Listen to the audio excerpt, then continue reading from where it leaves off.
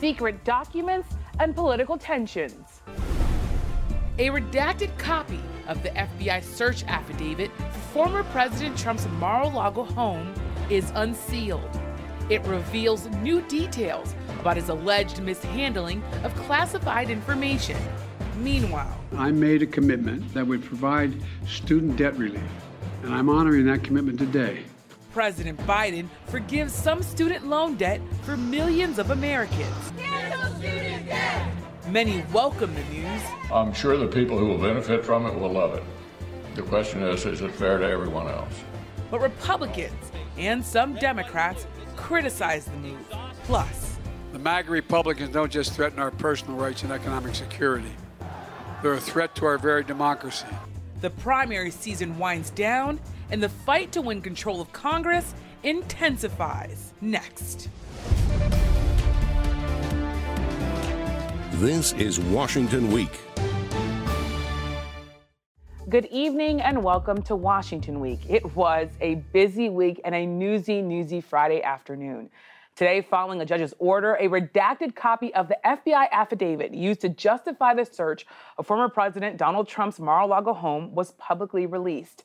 The document contained about 20 pages of full redactions, but it also revealed that in January, Trump turned over to the National Archives 184 documents with different levels of classification. They included 92 documents marked as secret and 25 documents marked as top secret.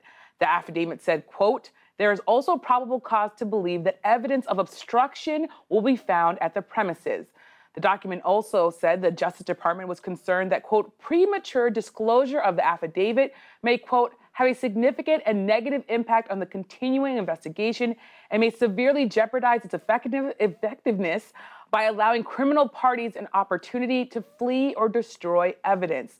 That's all, of course, really important information. Joining me to discuss this and more, Scott MacFarlane, congressional correspondent for CBS News, Eva McKend, national politics reporter for CNN, and joining me here in studio, Michael Shear, White House correspondent for The New York Times, and Ali Vitale, NBC News Capitol Hill correspondent and the author of the new book, Electable: Why America Hasn't Put a Woman in the White House Yet. So thank you all for being here. Scott, I got to start with you. We saw this redacted copy of the affidavit. Of course, everyone in Washington and around the country was looking at it. What sticks out most to you? What's most important here? Every speck of this, every ounce of this is unprecedented, from soup to nuts. I mean, first of all, page 30 of this 38-page affidavit says something we've never seen before, that the FBI argued there was, quote, fruits of crime potentially at the residence of a former U.S. president. It didn't preclude the possibility there are more items or more people the FBI would pursue. And just the fact that we see an affidavit for a search warrant without a corresponding civil or criminal case is itself unique. Usually when we look for court cases, we go looking for the affidavit that has the point blank, plain spoken explanation story behind the case. There's no case here, so it's difficult, Yamiche, to get our bearings around this moment. It also said, this affidavit, that there could possibly be cause to believe that there might be obstruction found on the premises there. I wonder what you make of the significance of that. And you're talking, of course, about the fact that it's unprecedented that we're looking for crimes, but specifically this use of evidence of obstruction. I'm really interested in your thoughts. Yeah, because we keep hearing the word obstruction in the federal cases corresponding to January 6th, and we've gotten a sense, a measure of how significant that is. That is a federal crime that has a lot of weight, and we've learned about that ahead of the search at Mar-a-Lago. But here's something else. In between the redactions, Yamiche, and there were many redactions, there was a granularity to what the federal agents were saying in the affidavit, that there were certain spaces on this sprawling Mar-a-Lago campus that were of interest. The 45 office, the 45th president's office at Mar-a-Lago, the storage spaces. And what the affidavit says is that those spaces are not authorized to hold classified information. And the affidavit was emphatic. There was secretive, classified information on the grounds, according to the federal agents. And Michael, we're talking about the secret classified information. We said it at the top, 25 documents marked top secret. I wonder what's the significance of this to you, especially because in a lot of these notes in the affidavit they say that there were handwritten notes from former President Trump. So we, of course, covered Trump together. We know how he operates. So what does it tell you? What's the significance? Well, I think there's a couple of ways that it's significant. One is it raises the question of why the former president didn't just deal with this as soon as the National Archives and the federal officials started inquiring. I mean, it's really hard to understand, and as Scott said, it's there's so much redacted that I'm not sure the affidavit actually answers questions. I think it maybe raises more questions, but there's, if President Trump had seen these documents before, knew what they were, had handwriting on them, there was a reason he wanted them and a reason why he didn't simply say, oh, oops, made a mistake, here are the documents back. And clearly he didn't, because they found more when they went in after this affidavit was filed. They went in and they found more information. And I think ultimately, over the course of the next weeks, months, years, however long this goes, that's the question I'm going to be looking for, is why did he want these and why didn't he give them back? And Allie, there are so many questions, as Michael is really alluding to here. Yeah. One sentence that I kept reading over and over again is that the FBI has not identified all potential criminal Confederates nor located all evidence related to this investigation. That means, in my ears to my eyes, that there could be more to this story, more people. What do you make? That's a heck of a tease, right? That's a lot of information that we already are looking at. The fact that there are hundreds of documents here that were secret classified documents that were not being stored in the correct fashion. The fact that they're not sure that they've gotten them all, that's a stunning thing to think about too here as we go forward. I think what's also interesting is the fact that DOJ clearly knew who they were dealing with here, right? You guys talk about knowing the way that the former president operated in terms of writing on papers. It's also clear that they knew that he was someone who could try, if they were not secretive about this, to punch back first and preempt what the DOJ was trying to do. I thought that was a striking passage, not only because they know who he's dealing with, but also because they're clearly talking to multiple people inside Trump's orbit, so much so that they knew exactly where to look for all of these documents. And I think that's a thread that we're going to tug on in the coming weeks and months, too. And Allie, really, in some ways, Eva, she wrote the intro to my next question. It's Trump punching back. So President Trump again lashed out at the FBI and the DOJ. We want to put it up for people because he made this graphic where he released a statement that said they missed a page showing all black lines. And it says, if it's hard for you to read, "Make America Great Again," through all of those redactions. But I also want to put up something else for people. An NBC News poll showing that Trump's hold over the GOP has strengthened since the FBI search. According to NBC News, since May, the number of Republicans who identify with Trump more than the GOP has risen 7%. So, Eva, you've been out there in the country. What do you make of all the politics of this? Well, I've been in Pennsylvania and Georgia, Erie, Pennsylvania, Pittsburgh, and Atlanta in the last couple of weeks. And what has really surprised me when I speak to Democratic voters is that they very much are concerned about the former president and the future and the health of our democracy. I think sometimes here in Washington, we are concerned that we're having a conversation that doesn't mirror what's actually happening in the country. Well, it is. They are concerned. And I think what we're going to see is Democrats really seize on this and say, look, the former president has no regard for our sacred institutions. That is the argument that they are going to make based on this search alone, even though the former president hasn't been charged. And I very much think this will continue to be a factor as we talk about November. And Eva's talking about this idea that Democrats are sort of crafting their messaging. Michael, President Biden, though, he said that he would let the DOJ determine whether national security was compromised. But today on the line, you could see President Biden in some ways wanting to say something. Someone said to him, what do you make of former President Trump, his handling of documents? And he just said, come on. What's the president's thinking here? Well, look, I mean, there's such great irony in all of this, right? The former President Donald Trump is being assailed and potentially having kind of electoral damage based on handling of classified information after he spent, so many months assailing Hillary Clinton for emails and mishandling documents. I mean, there's some great irony here, and I think Joe Biden would love nothing more than to sort of jump in with both feet. And look, he will. The Hatch Act, which is the law that prevents, sort of political activities by the White House, doesn't apply to the president himself. And so I think you will see, over the course of the next, couple of months before the midterm elections, I think you will see him he was already more aggressive at a speech yesterday, and I think he'll get more aggressive and more pointed. And I think in some ways, what Democrats are hoping is that the former president's troubles in Mar-a-Lago writ large is going to be that thing that motivates, people, and the Democrats and Joe Biden can seize on. And Scott, let's talk about troubles. We alluded to it in your answers. There are a lot of unanswered questions. What do you think are the most important of those unanswered questions? What is going on next? Well, ultimately, whether or not there's a civil or criminal case filed, there's no certainty one will be. There's going to be this appetite from the public as to what are these things that are in potentially a storage space at a private resort in Florida. What was compromised? And that's why we hear the leaders of the House and Senate Intelligence Committee saying they'd like a briefing. What might have been compromised with the U.S. intelligence? A confidential briefing in a secured location in the U.S. Capitol where you're authorized to show and disclose secretive and classified information.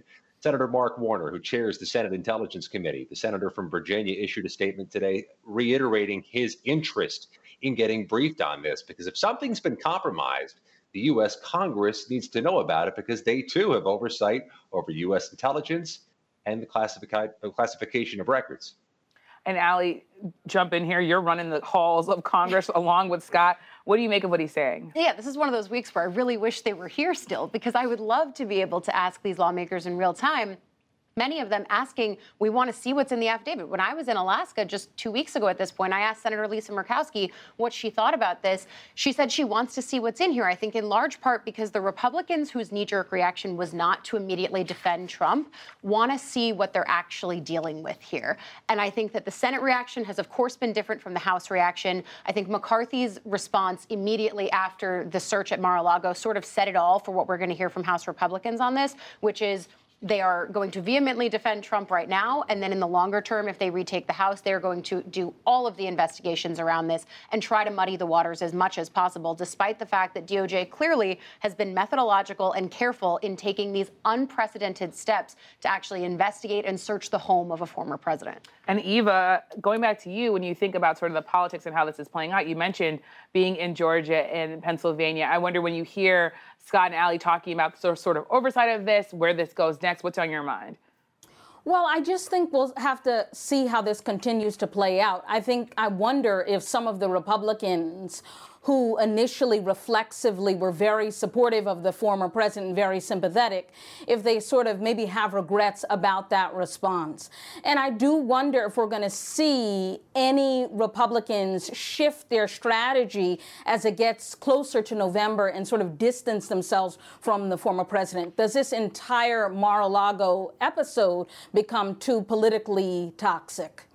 And talking about November is exactly where we're going next, of course. As the midterms get closer, we've seen President Biden and the White House, they're turning up the heat on their criticisms of the GOP. In a fiery speech Thursday, President Biden accused Republicans allied with former President Trump of turning toward, quote, semi-fascism, and of, quote, being a threat to democracy. This all comes after President Biden made some other big news this week. On Wednesday, he announced the federal government would cancel up to $20,000 of federal student loans for millions of Americans. But Republicans, and I will say even some Democrats, were quick to criticize this plan. So I want to first go to you, Michael. You think about sort of President Biden using fascism, semi-fascism. That's a big deal. What's his thinking here, and what's the White House strategy?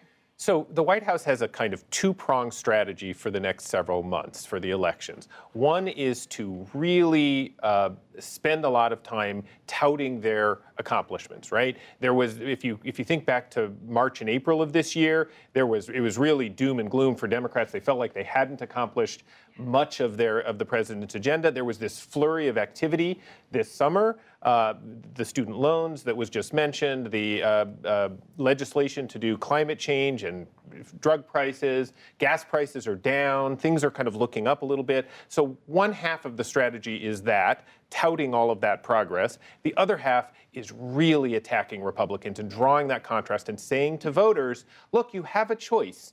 It's not just a referendum on Joe Biden and what you might think of the Democratic rule in Washington. It is, if you don't want this, look what's out there. And this phrase ultra MAGA, they're trying to link all Republicans to Donald Trump and to say that that agenda is really, really extreme. And whether or not you're entirely satisfied with Joe Biden, that's the alternative. That's their sort of twin strategy for the next few months. And as part of that twin strategy, they're trying to get stuff done that they can actually hold up. So of course we have to talk about student loans. This was a promise, part of a promise that candidate Biden made on the campaign trail. What's your sense of why this happened right now? And might we see all student loan debt canceled? I think that's highly unlikely. The president really was kind of pushed during the campaign by his more liberal rivals when he was running against Senators Warren and Sanders. He was pushed to do something on student loans. I think he, over the last 18 months, there's been a lot of delay because he still was very uncomfortable about the idea. I mean, there is some level of unfairness that I think even the Democrats would acknowledge. You know, you're picking and choosing groups. Who's going to get a benefit? And, you know, some people are and some people aren't. He finally came around to it, but I do think that that this is sort of the limit. I mean, I don't know that he'll be able to be pushed much further. And Ali, you're shaking your head. Of course, nodding your head, I should say. Yeah. President Biden, when this announcement was made, you had some progressive Democrats who were championing it. You had some who also said it's not going far enough. The president of the NAACP saying that he should go even farther because this affects African Americans in a particular way. But you also have some moderate Democrats, right, who are saying this could hurt inflation and make it even worse. What's your reporting say? Well, because I think that for moderate Democrats who we're hearing from, people in tough Senate contests like wannabe Senator Tim Ryan, who's running in Ohio, and then Senator Catherine Cortez Masto, who's playing defense in Nevada, they're speaking out against this decision from President Biden. And then we're also hearing from frontline Democrats on the House side of this who are speaking to that unfairness that you're talking about there. But on the other side of this is the reality that progressives have been talking about for a long time, that this helps people not be saddled with this debt for the entirety of their lives. And this is impacting millions of Americans. Some of them are not necessarily even Americans who are working with college degrees right now. I think that's part of the conversation that might be being left out, is that some of these folks had to drop out of college for whatever reason and are not getting the high earning benefits of having that education behind them, but still having to pay that student loan debt. So I think that's a piece of this conversation too. I think it's a moment for Biden where he can say it's a promise made and a promise kept, although it's a promise that doesn't make him the most popular person with everyone, because progressives still want more and moderates don't want this to happen at all. I will say Republicans who I've spoken to, I think feel like this is a moment for them to have an inroad for the conversation that they want to have in the midterms, which is all about the economy, all about inflation. This provides them an avenue to do that, even as Democrats would rather focus in the way that you're talking about on the ultra MAGA movement, tying Trump as the binary here, not making this just a referendum on Biden, but, oh, wait, Trump is back in the news cycle again. Let's remember what the 1v1 is, the Biden versus Trump of it. Yeah. That's clearly what the White House would like to campaign on, too. And Scott, as Ali's talking about popularity, we should point out, according to Gallup, President Biden's job approval is hitting a record high right now. It's up. It's 6 percentage points to 44%, his highest in a year. We should note that still means he's underwater in some ways. 53% of Americans are disapproving of his job performance. But how does that square with your reporting and what you're seeing and what we've been talking about? Well, we're going to get a real good sense of how politically popular Democrats think this student loan decision and order is, because we are less than 75 days till the midterm elections. And on behalf of my children and children everywhere, I ask rhetorically, where did the summer go?